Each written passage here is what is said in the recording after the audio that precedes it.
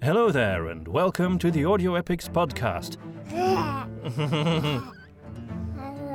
About to premiere the 4th episode of The Treasure of Boneyard Bay, with the chapters The Wine and The Ship.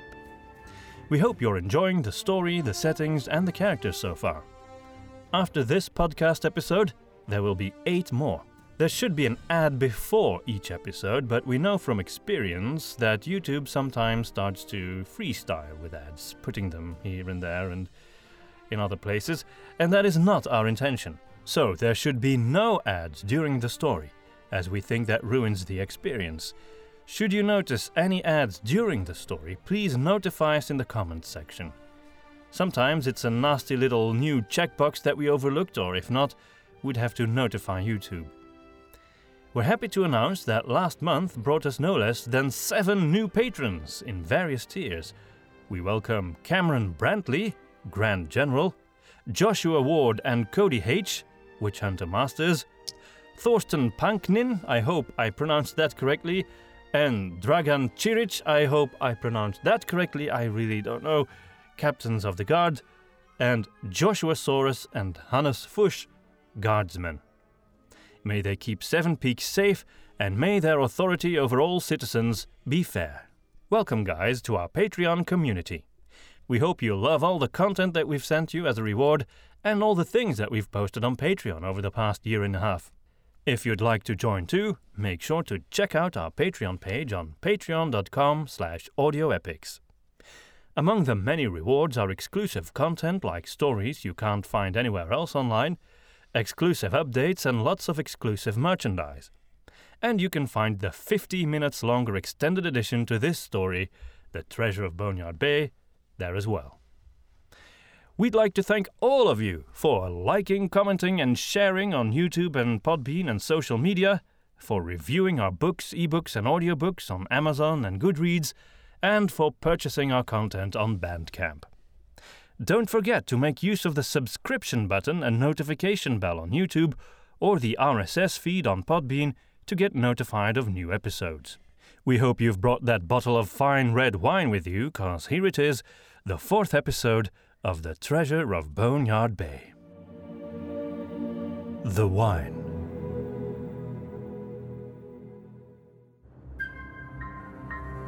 Ludlov saw precious little of Chapelle over the following days.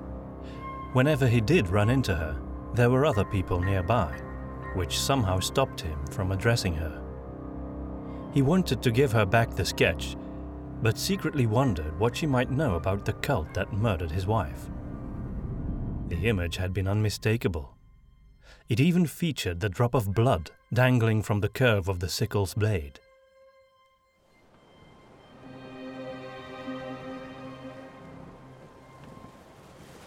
The Theresia was making good time.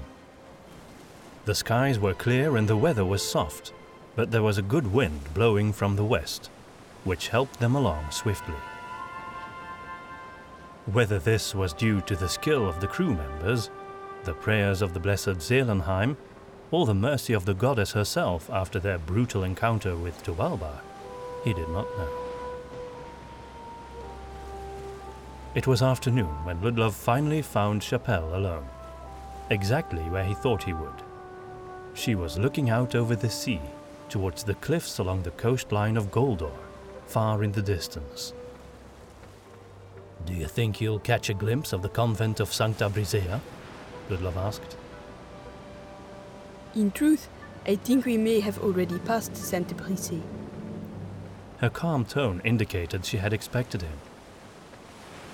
But still, I like to watch the coast of my homeland. He handed her the page with the sketch on it. "You dropped this after our conversation a few nights ago." Chapelle accepted the page gratefully. I had noticed it was gone. Thank you, Ludlov.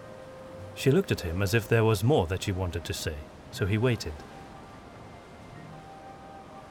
I know it must seem strange to you that I carry around such gruesome designs, I mean. She opened the folded page to look at it again. These are my drawings. Sometimes things come back to my memory and I put them on paper. I want to remember everything I can, learn as much as possible about the things I saw. Ludlov looked at her, puzzled. He was shocked to realize she didn't know what the drawing represented. Chapelle looked away from him again, across the sea. You don't know what this is? He asked, more bluntly than he had intended. The drawing? It's some sort of symbol. One of many I saw in the woods of Boneyard. It's the black sickle. This is their mark. The shock in her eyes was genuine, which restored some of the trust he had felt earlier.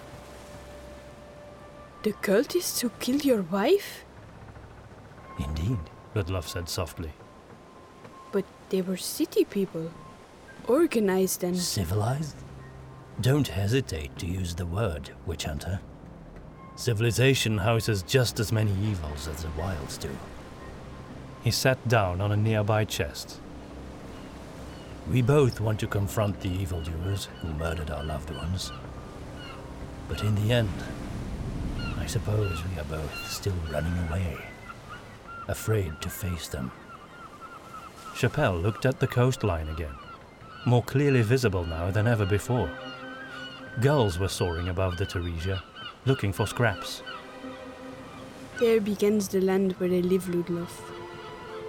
No one else came after them. They still live in those woods, still doing rituals, still making victims. Perhaps the Knights of Garleon, Ludlov began, but Chapelle shook her head. The knights took an oath long ago to leave the inhabitants of the great forests alone. Surely they must have meant the druids who dwell in Dryadane, not these savages. She smiled ruefully. You do not know the knights, she said. An oath is an oath to them. There are no reinterpretations or amendments. Ludlov had to respect that, as frustrating as it was. You say there were many symbols. Yes, I would be happy to show you the others. I draw everything I can remember. I don't have my sketchbook with me right now. Oh, look over there! It's the coastline of Goldor! Shouted Gustav, who had appeared out of nowhere and was spewing the crumbs of a piece of bread he was eating onto the deck. The gulls would surely be feasting soon. I know, Gustav, Chapelle said. We're getting closer to Loinvu.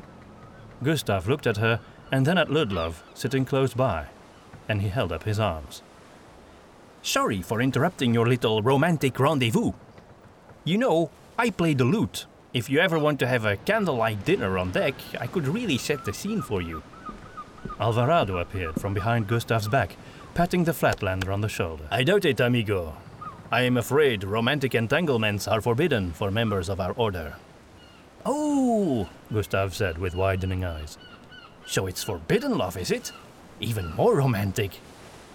Ludlov didn't have time for this nonsense. He stood up, ready to bid farewell to Chapelle and make for his cabin. But Alvarado stopped him. That was not very sensitive, Gustav. Ludlov is an honorable man. Next time, choose your words more carefully. Instantly, Ludlov's annoyance disappeared. For the first time in many years, he felt like he had real friends, and it made his heart swell with hope and gratitude. Gustav shrugged and moved on. The Esclavian gave Ludlov and Chapelle a charming smile and left as well. I think I would like to pay a visit to the Boneyard forest myself one day, Ludlov told Chapelle. If ever you make it to the rank of master, you may go where you wish, Ludlov, unless you receive some direct orders from a lord or the Grand General, of course. He already knew this, but the reminder strengthened him in his resolve to complete his training. But I would strongly advise against it. Chapelle continued unexpectedly. Even for a master. No one should enter those woods alone. Perhaps one day we will both be masters, and we can go together, he said, causing a look of proud resolve to appear on the delicate Goldorian's face.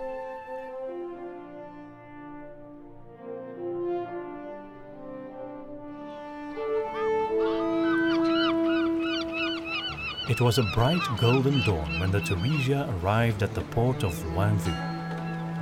Summer was in full swing now, and it was already quite warm even shortly after sunrise.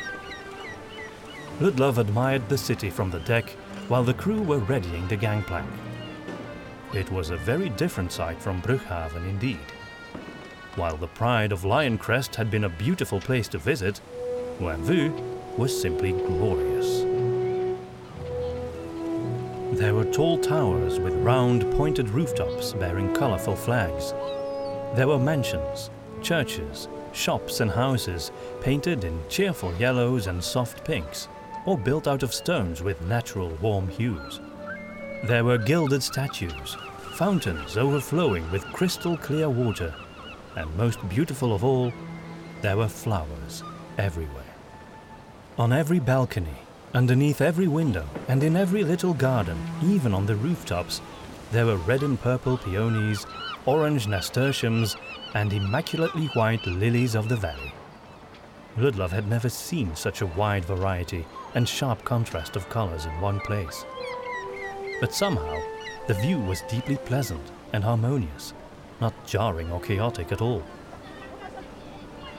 The people of Loinvu were equally colorful in the way they dressed. He saw dandyish men in blood-red breeches and storm-blue feathered caps, women in orange dresses with yellow fringes, and even horses clothed with green blankets with white tassels.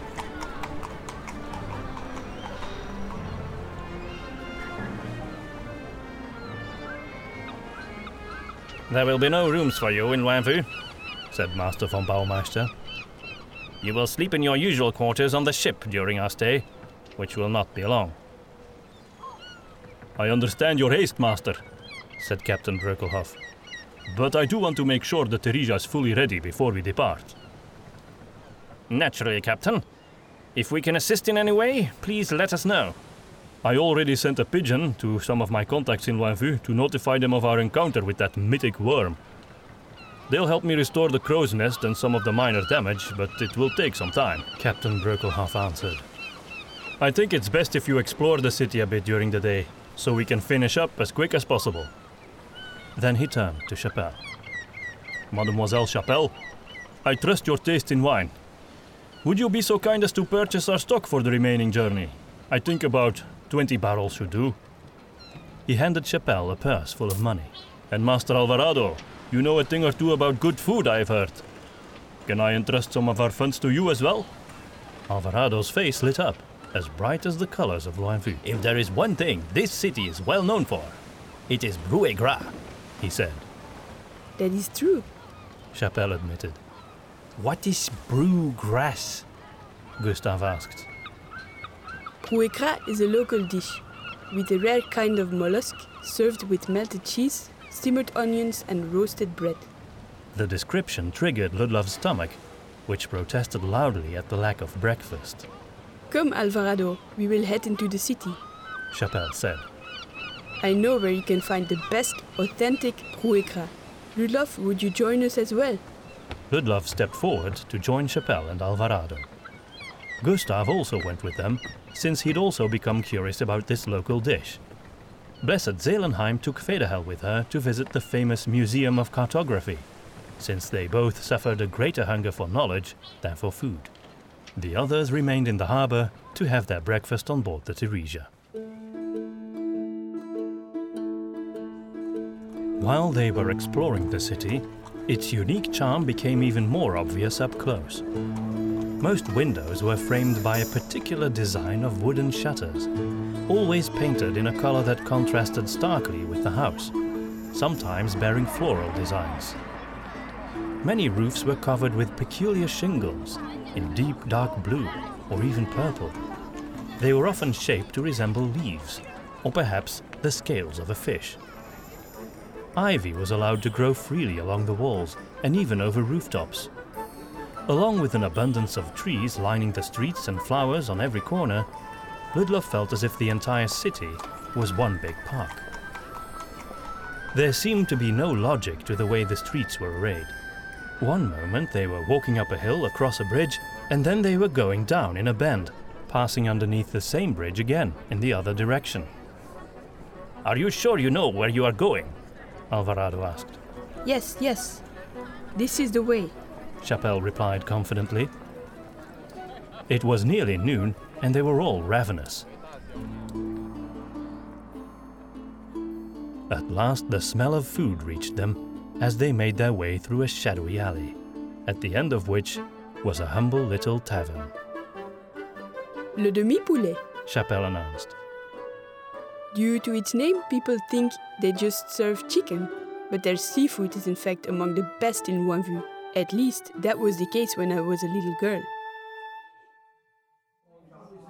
The place appeared to be a little bit run down, but they were not the only patrons, and there was a friendly atmosphere to the establishment, despite its shady location.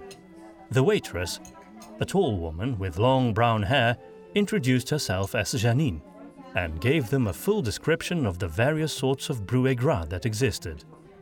Ludlov settled on the brouet gras spécial, which he discovered was actually a sumptuous seafood stew. Alvarado had chosen the brouet gras d'eau douce, which contained trout and salmon, and he was over the moon with it. Now about that wine, he began during the meal. Do you know where to find that as well, Chapelle? She laughed. A blind donkey could find a wine merchant in Wanvu, my friend. But I remember the one where my father used to buy. With any luck, he may still remember me and we might get a friend's discount. Aha, that is excellent. Then we have more culinary pleasures to look forward to.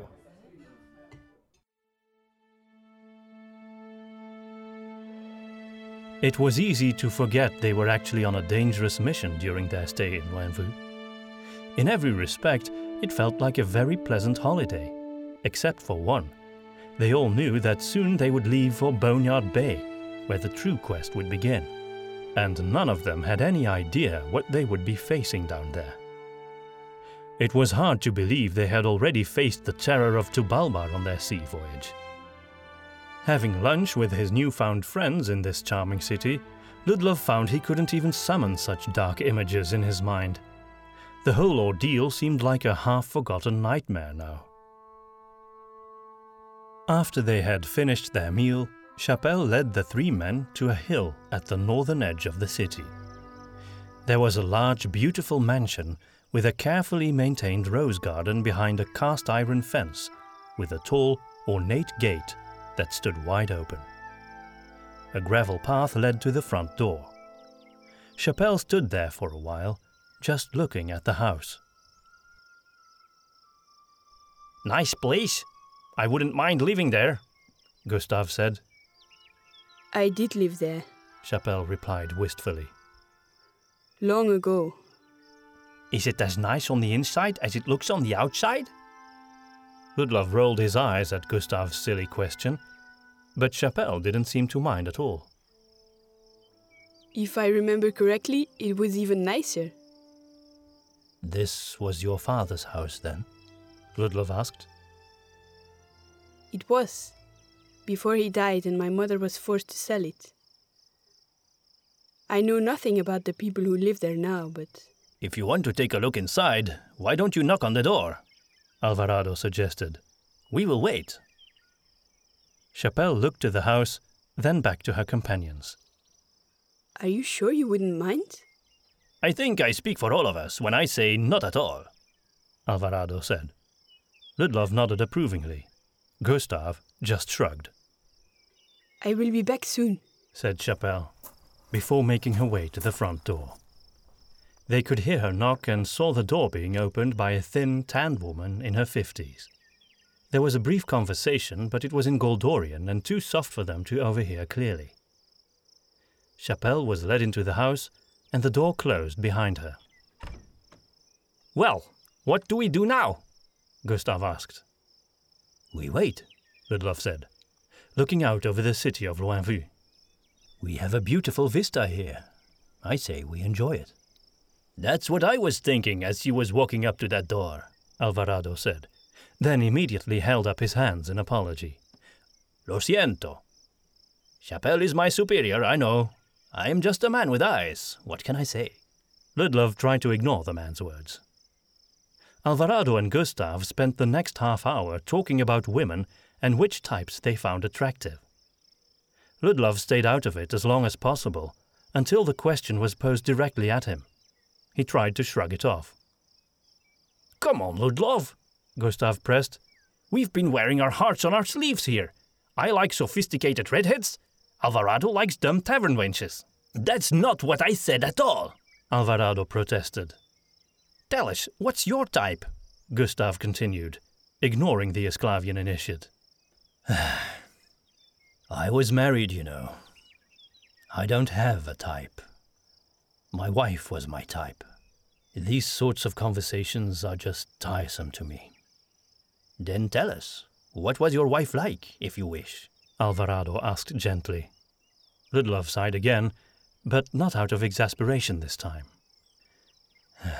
Better than I deserved. A gentle soul, with a warm and generous spirit, too sweet and delicate for a world full of evil and corruption. She was always a bit... not quite like us. Not like other people. Before the others could react, the door of the house opened, and Chapelle emerged. She gave her host a cordial greeting and returned to the three men. As she approached, Ludlov noticed she was carrying a small bronze figurine, about as tall as her hand. "How was it?" he asked. The people who live in my family's house now are very friendly. It was good to see my old home again. "What's that?" Gustav asked, pointing at the figurine. It's a depiction of the maiden, Gustav. The lady of the house was kind enough to give me this as a gift. Ludlov found it a bit odd, but then he didn't know much about Goldorian customs. Well, let's be on our way now, Chapelle said, and before anyone could respond, she was already on her way down the hill towards the eastern side of the city.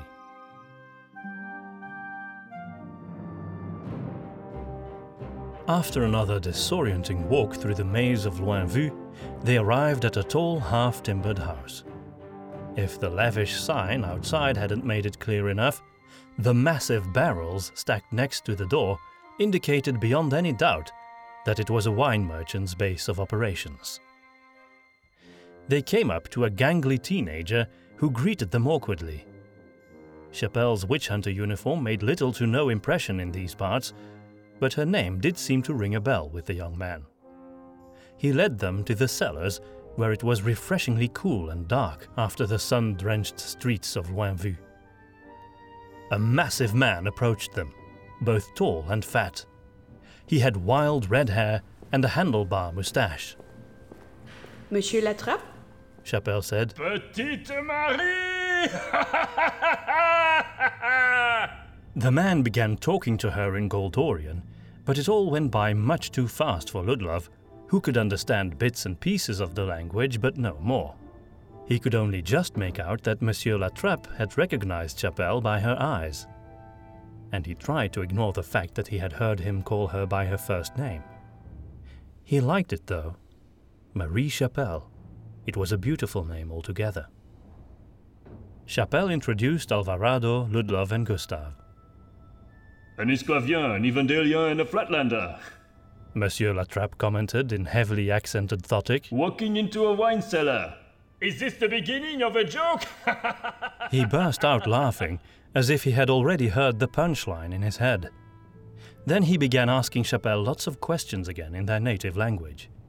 He heard her mention Seven Peaks and the Witch Hunter Order in her reply, and the big man's jovial face slowly turned more serious. He crossed his arms. Witch hunters, huh? I hear strange stories about them, he said a little bit disapprovingly. Many of those are true, Chapelle said. And many are not. It does not matter either way. There are good witch hunters and bad ones. I aim to be one of the good ones. Monsieur Latrappe's natural smile returned, if a little reluctantly. I would not doubt the daughter of my good friend, Raymond Chapelle. May the goddess keep his soul. Now, what is the purpose of your visit, if I may ask? Wine, of course, Chapelle said. After a lot of lecturing on different types of wine, extensive discussions on the most fitting choice depending on the food that would be served alongside it, and a fair bit of tasting, the four of them emerged from La Trappe's establishment with a writ of purchase for 20 barrels of some of the finest wines in Wainvue. When they arrived back at the Theresia, it was already evening, and the ship looked like some mythical vessel, aglow in the sunset. Men were still working on it, repairing the main mast and installing a new crow's nest. Apparently, they had reattached one of the two remaining rowboats on the port side to starboard. It was a detail that struck Ludlov, but he thought it made a lot of difference. Federhel greeted them as they came walking up the gangplank. Good evening. How did your search for wine go? Perfectly well, Federhel, thank you. Chapelle said. Captain Brokelhoff approached them. Welcome back, witch hunters and initiates, He corrected himself. I hope your visit to Wainvue went well. As well as could be hoped, Captain. Chapelle said charmingly, then handed him the writ of purchase. And this is the wine you may expect to arrive here by tomorrow morning. The captain took a look at the list, making pleased sounds as he went over the names, and once even uttered a pleasantly surprised, "Ooh." Well, this looks excellent, he said. I hope you didn't have to add your own money to the meager budget I gave you. On the contrary, Captain. Chapelle said, handing him the purse of money, which still contained some coins. Amazing! You have certainly proven your worth aboard this ship, mademoiselle. The captain's weakness for beautiful women made him practically ignore the other passengers. But Ludlov could forgive the likable lion crester for that. Chapelle had, after all, done him a great service. They had bought some Goldorian bread and cheese on the way back, which they proceeded to eat on deck. Federhel, Alvarado, and Gustav invited Ludlov to join in their game of Palasht, the Parslavanian card game they had been playing ever since Alvarado had discovered a deck on board the Theresia. Ludlov decided to play for a few rounds and found himself enjoying it as a pleasant distraction, even though he lost every single one of them. Alvarado fared no better, but he clearly played the game for the sake of simple fun and camaraderie, while Federhel and Gustav both approached it in a much more serious and competitive way. Being his usual boisterous self, the Flatlander was better at trash talk than he was at the game. Federhel, on the other hand, remained stoic throughout it all. He was a quiet, focused player who won every round with ease. After sunset, when the sky turned to soft pastel hues of blue and purple, and the air began to cool, they saw Master von Baumeister leaving the ship with Tormgard. Neither of them said a word to the card players. Where would they be going? Alvarado wondered aloud. L'Ancre Cassée, said the priestess unexpectedly. None of them had noticed her standing on the deck. a famous dockside tavern, quite beloved with travelers. I hope they still serve that rosé I like. Then, with an almost apologetic smile, she made her way down the gangplank. Well, if the priestess is going for a drink, I'm not staying behind, Alvarado said, clearly happy to abandon the game.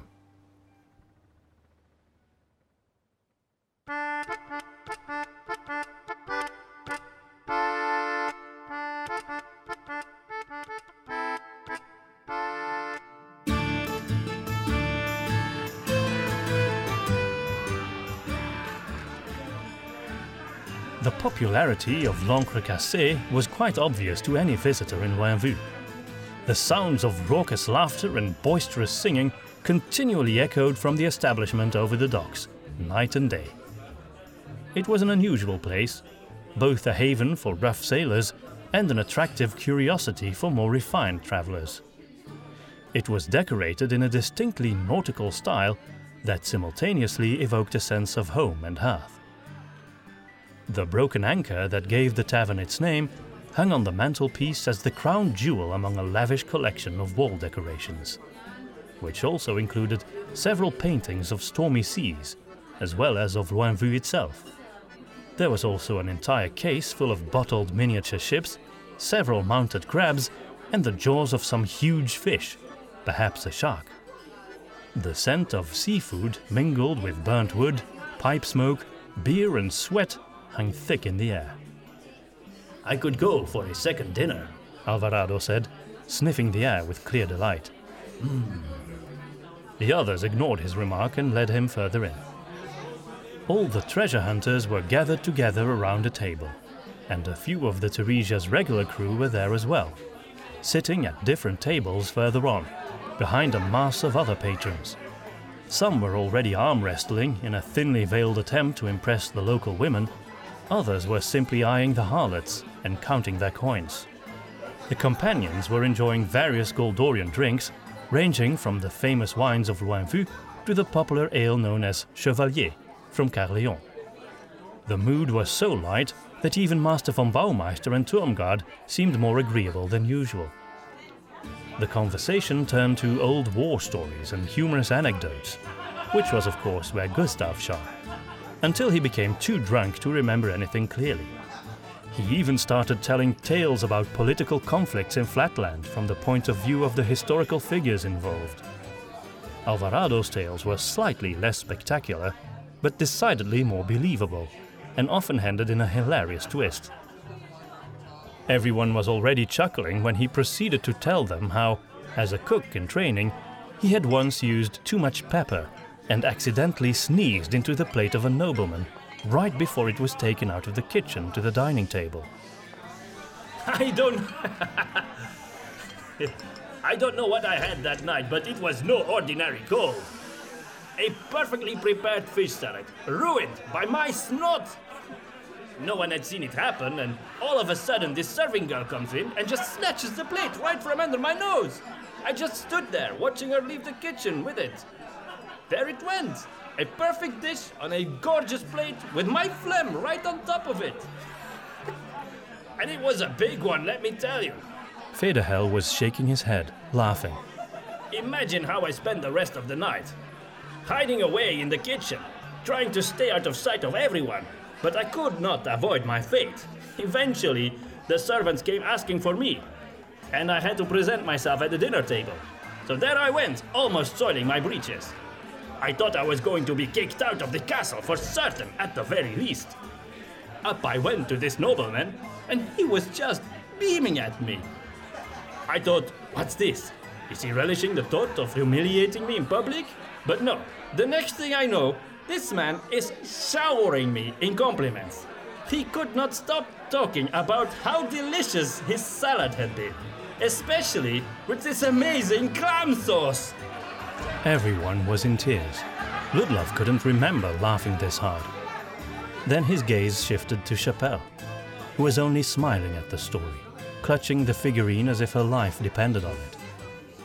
While the others were still joking about Alvarado's secret sauce, Ludlov moved closer to Chapelle. "Is everything all right?" he asked. She smiled gratefully at his concern. Yes, it's just... I've been thinking about Madame Florentville. Is that the lady who lives in your old home? Chapelle nodded sadly. I have to ask for your forgiveness, Ludlov. I wasn't entirely honest. Ludlov was very surprised to hear a witch hunter speak to an initiate in such a manner. This figurine was not a mere gift. It was meant for me. Someone had left it with Madame Florentville. Unfortunately, I have no idea who it was. She allowed him to take it from her. Ludlov accepted it, at first simply admiring the craftsmanship. The maiden was represented with her arms spread wide in a welcoming gesture. A joyful smile was discernible on the tiny face. Then his eyes went to the base. Beneath her feet was the name, Chapelle. Ludlov looked at her, puzzled, then returned the statuette.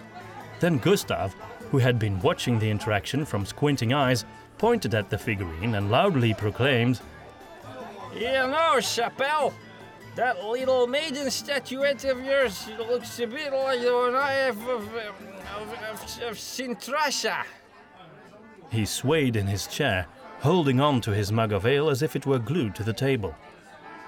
"Of course, mine is more than just a statuette, if you know what I mean," he slurred with a big fat wink. Von Baumeister looked as if he were about to strangle the drunken shopkeeper. Be quiet, you fool! Gustav reacted sleepily. Oh, right! Secret journey and all that. He smiled, then put his finger to his lips. His eyes went over the table. Nobody mention Boneyard Bay! He bellowed. Federhel kicked the flatlander beneath the table, but he was so far gone he hardly felt it.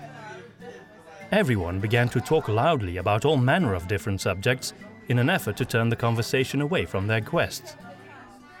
In all the confusion, nobody noticed how Chapelle quietly left the table with the bronze figurine clutched in her fist, except for Ludlov, who followed her outside. Chapelle was quiet on the way back. Ludlov wondered what she was thinking. I will kill them, Ludlov, she said eventually, through gritted teeth. Ludlov knew she meant the people or creatures that killed her mother and brother, and he felt somewhat responsible for encouraging her to visit her old home. Had he known it would revive her old wounds, he would have never done so, and immediately accompanied her to that friendly wine merchant instead. It was very uncharacteristic of her, but for the first time, Ludlov saw that she really did have the hardness in her that a witch hunter needed to possess. But unlike some, Chapelle was still capable of great softness as well. I will destroy every last one of them, if it's the last thing I do. She said again. Goddess help me, I will. Suddenly, she began to sob, softly and quietly.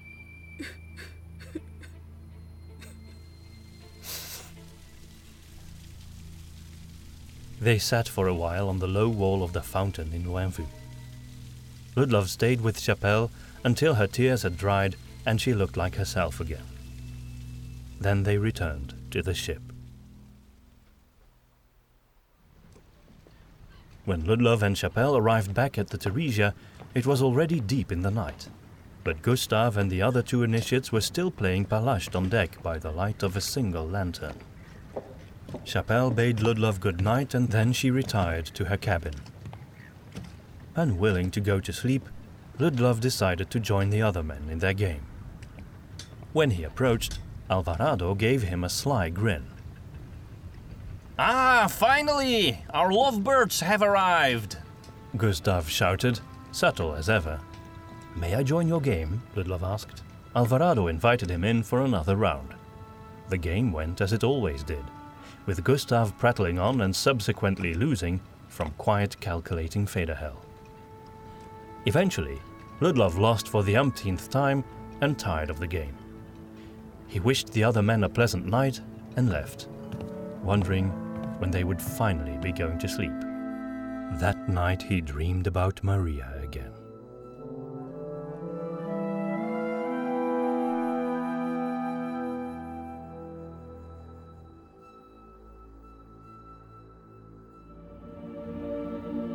The ship.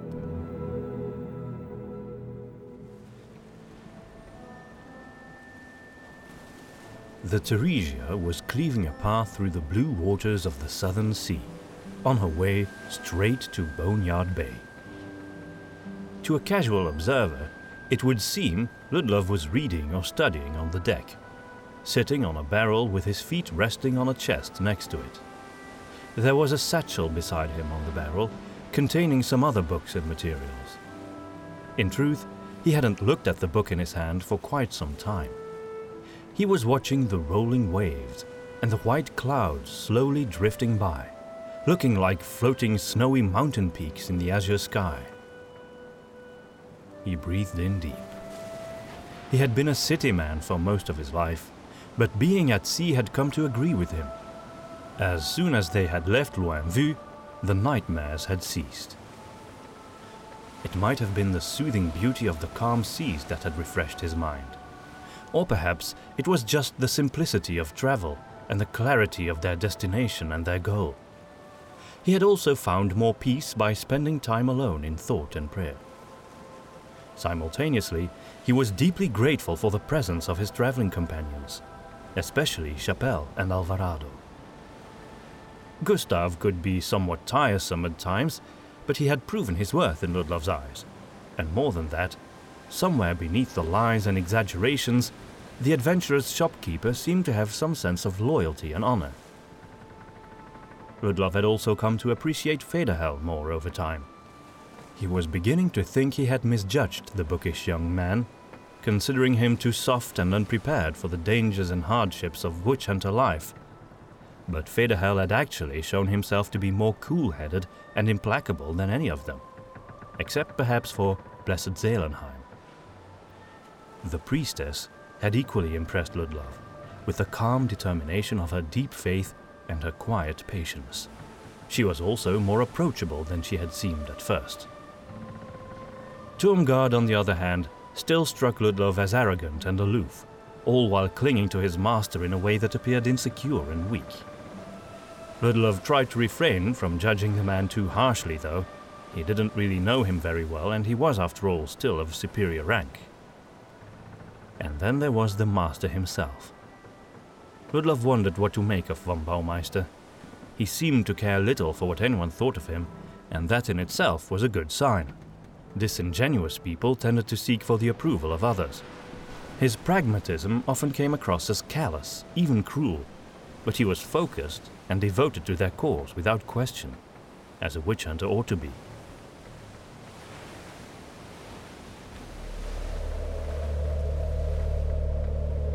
His thoughts were interrupted by a sudden change in the scene before him. In the distance, he clearly saw a small black spot on the waves. It was not the first time he had noticed it. A day earlier, he had seen the same shape on the horizon behind them. From where he stood, it was impossible to tell whether it was a ship or something else, but it was clear to Ludlov that it was following the Theresia, while keeping a safe distance. He heard footsteps behind him and turned around. It was Alvarado. Ludlov, amigo, would you care for something to eat? He asked cordially. Then Ludlov saw he was holding a folded cloth with something like a rolled-up pancake in it. Despite the large quantities of wine aboard the ship, the food itself tended to be fairly monotonous. That was until Alvarado had offered to assist the ship's cook, Berend. The Esclavian had a collection of herbs and spices, as well as a knack for applying them, that opened up a whole new world of tastes and aromas. It was afternoon, and Ludlov could certainly do with a snack, so he put his book aside and gratefully accepted the offer. To his surprise, the pancake was cold, and inside of it he could see vegetables, sauce, and bits of meat. What's it called? Delicious, by most, Alvarado said proudly. Ludlov took a bite and was pleasantly surprised. They're right. In truth, it does not have a name yet, his friend said. Maybe you should call it an Alvarado, Ludlov suggested. That is estupendo, brilliant, Ludlov. The Esclavian slapped his back in enthusiasm, almost causing Ludlov to choke on the delightful snack. One day I will open up my own establishment that sells all kinds of Alvarados. I will have a different recipe for each season, and special holiday Alvarados too, of course. He wagged his finger and laughed. You, Ludlov, you are a genius! A genius! And with another laugh, he left. When Ludlov was alone again, he decided he had lost interest in the book and replaced it with an old large sketchbook that had remained unused so far. Following Maria's death, he had rarely opened it anymore, but after some doubts, he had decided to take it along on his journey in his satchel. He didn't think of himself as much of an artist, but there were times when he found drawing to be a soothing activity. He took out a piece of charcoal and began to draw a sinuous line across the paper. His mind went blank as he intuitively continued to sketch a pair of eyes. They were very beautiful eyes, the most beautiful he had ever seen. Maria's. To his own surprise, he found he had drawn tears rolling down from them. Why had he done that? Was that his abiding memory of her? As he looked at what he had drawn, he was suddenly overwhelmed by an unbearable desire to see her again, and to hear her voice. In order to clear his mind, he began to draw something else on the opposite page, only to discover it was another tear. He rendered it with a shadow, making it a dark, oily substance. Above it, he drew an equally dark blade, shaped like a crescent moon. It turned into a more detailed rendition of Chapelle's sketch of the black sickle. Ludlov had been so preoccupied with his drawing that he hadn't noticed Federhel coming to lean against the railing beside him.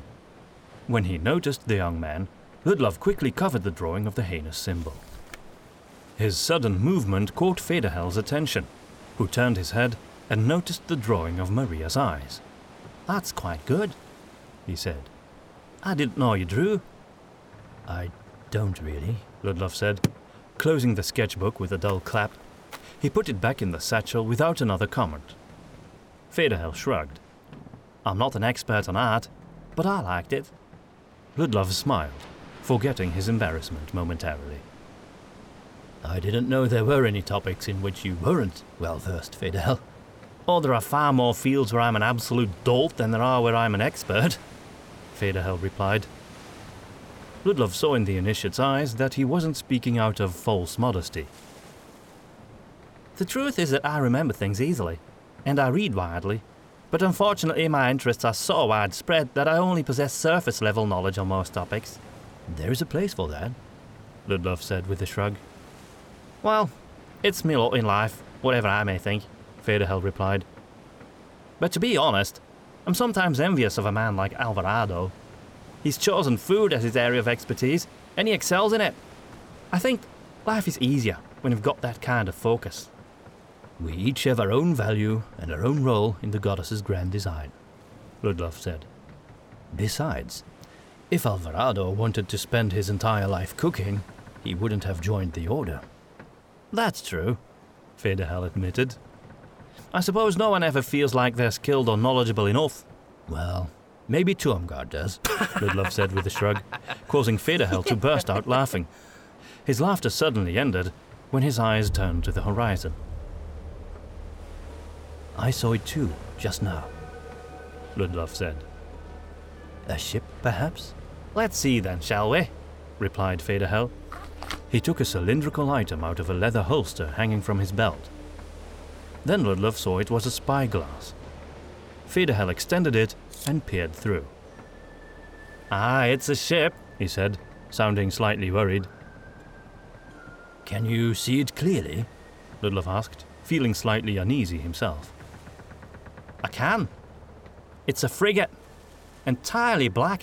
Black hull, black sails, no sign of a flag." He held out the spyglass to Ludlov. "See for yourself." Ludlov accepted the device and looked through. At first he only saw waves, but then Federhel directed his arm towards the speck on the horizon. When Ludlov saw the ship, he suddenly recognized it.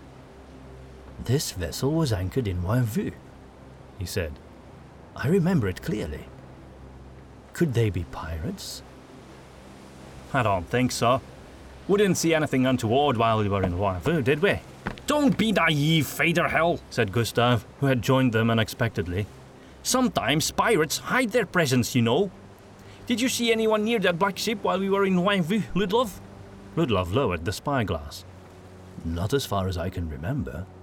In fact, the ship seemed quite abandoned." "Let me have a look," Gustav demanded, gesturing impatiently for the spyglass. With a disapproving expression, Ludlov handed over the item. "Kijk, now what?" Gustav cried out. "That is the ship. I remember it too now, and I didn't see any of the crew either. What do you think it means?" Federhel asked. "Nothing to worry about, I think," Gustav said. "Even if they are pirates, they couldn't possibly catch up to us now." Master von Baumeister and his faithful shadow Tuamgard approached. "Is everything all right here, initiates?" Von Baumeister asked. "Certainly, Master," Federhel said in his usual polite way. "We were watching a ship on the horizon that left from Wainvue shortly after we did. Black ship. Black sails? Von Baumeister asked. That's the one, Master. Grunted the Master Witch Hunter. You should have notified me right away, Initiate. I remember the ship as well, said Tormgard. It looked rather imposing in its dark appearance, I must say. Von Baumeister granted him a sideways glance. It is a nameless vessel, he said. I've asked the harbour master about it in Waifu. He seemed to know as little about it as we do. We should keep an eye on it. Of course, Master. But if I may say so, even if they are following us, I'm not worried, said Federhell. The ship may look sinister, but the Teresia's bigger, faster, and armed to the teeth. Master von Baumeister's eyes were hidden in the shadow of his wide-brimmed hat, but the corners of his mouth betrayed his disdainful expression. Thank you for your insights, Initiates.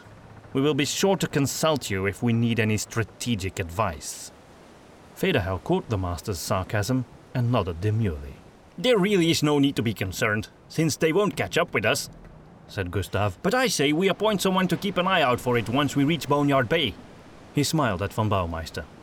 Don't worry, Master Witch Hunter. You can just carry on with your journey as before.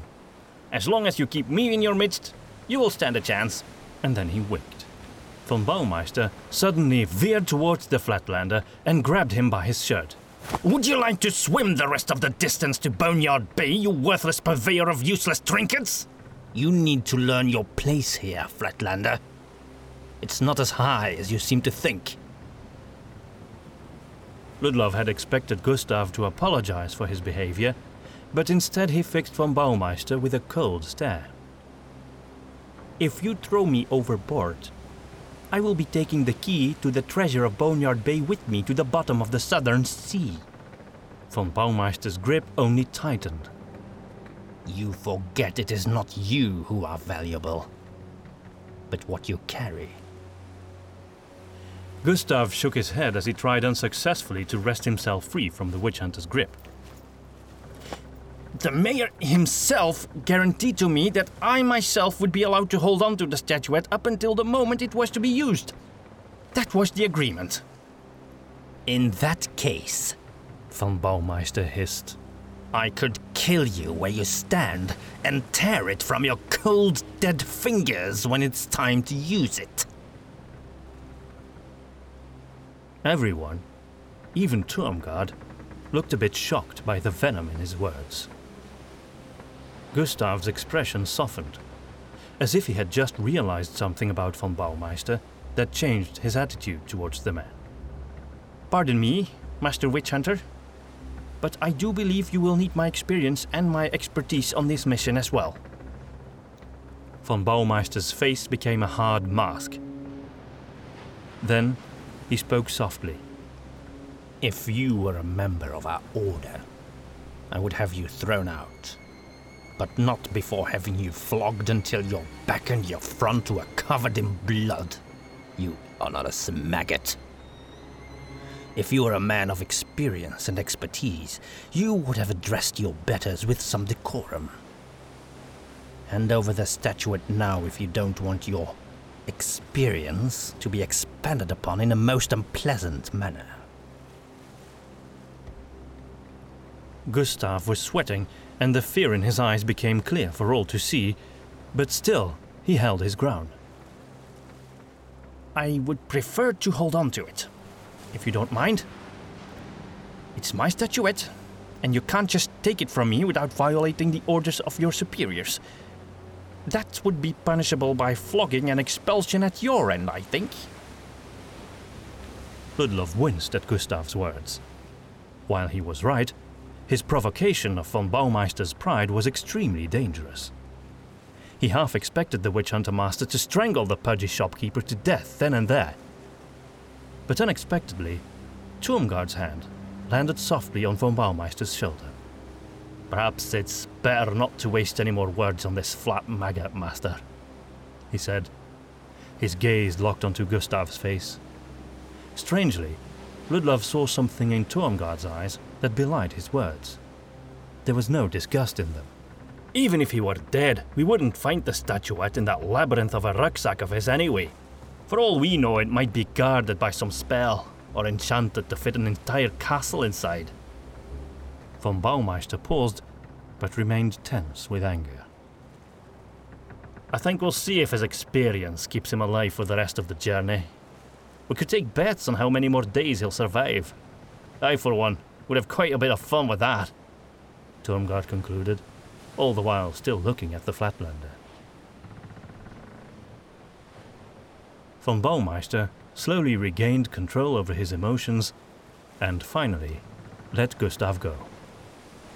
The Flatlander straightened his shirt and remained where he stood, although the defiance in his eyes had died down quite a bit. I forgot you are only a shopkeeper. Unaccustomed to our protocol, Von Baumeister said, with a hint of shame in his voice. We witch hunters risk our lives to protect the innocent lives led by men like you. All we ask is a bit of respect. Gustav swallowed and eyed the witch hunter master warily. You have my respect. All of you. Good, Von Baumeister said, straightening. Then he turned and left without another word. Tormgard shook his head, grinning. One day you'll get yourself in more trouble than you can handle, Flatlander, he said, and then he followed his master. Federhel had been watching the entire exchange with an incredulous expression in his eyes. At last, Gustav left as well, leaving Ludlov alone with the young man. That was very uncharacteristic of Master von Baumeister, Federhel said. I thought he was known to be a reasonable man, Ludlov commented. Federhel shook his head. From what I heard, he was strict, proud, and often harsh, but he had control over his temper. Would never have behaved like this. Indeed, Ludlov said, mulling over the bizarre exchange. Gustav can be infuriating, though. He sighed, looking out over the sea once more. There will be enough peril ahead. We should not provoke opposition from our own leadership as well. Thank you for listening to the 4th episode already of The Treasure of Boneyard Bay, a witch hunter tale. You heard our youngest son Liam in the intro, he's 3. I've got our eldest with me, Ronan, he's 5, but by the time the last episode of The Treasure of Boneyard Bay will have been published, he'll be 6. Hello, everyone! You probably heard Ronan before in the first episode in the chapter The Forest. I also wanted to thank the following patrons who turned us from zombies into lean, mean, insomniac writing machines and enabled us to bring you this audio epic today. Amy and Dallas Austin, Matt Petain, Peter Strandkrone, Cameron Brantley, Joseph Stowell, Cody Heights, Joshua Ward, Mix and Match, Arno Teva, Caitlin Bredenkamp, Kat Mosseri, and Ryan Stock. If you enjoyed this episode, whether with or without wine, and you want some more, consider activating the RSS feed so you'll get notified of our future uploads here on Podbean, and please share our stories with your fantasy-loving friends and relatives. And we'd love to read your thoughts and feedback in the comments.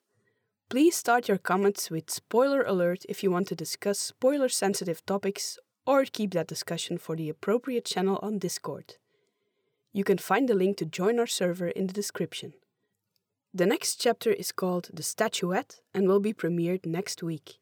If those 7 days weigh too heavily on your patience, you can consider purchasing the entire story on Bandcamp or join us on Patreon to get hold of the extended edition of this story, which makes this 14.5-hour epic longer by 50 minutes. The extended edition contains some additional scenes that are overall a bit darker in tone and expand some of the existing scenes. It also adds more details about some of the characters' backgrounds, like Ludlov and Chapel's, and the lore of the setting. And finally, it provides more action and drama, and even contains a surprise epilogue that will grab fans of Witch Hunter in particular, but might also slightly spoil some of the shocking revelations in Witch Hunter. Check out our Patreon page and consider supporting us from as little as $1 a month. That would be a mere $12 a year. It would mean the world to us, or at least buy us 2 ready-made lasagnas to keep us writers from starvation. Thank you for listening to The Treasure of Boneyard Bay, and we hope you'll return next week for episode 5 already. That will certainly get us closer to that legendary treasure. As usual, we'll be hanging out in the chat room a couple of minutes before and after, and also during the premiere on YouTube. See you then.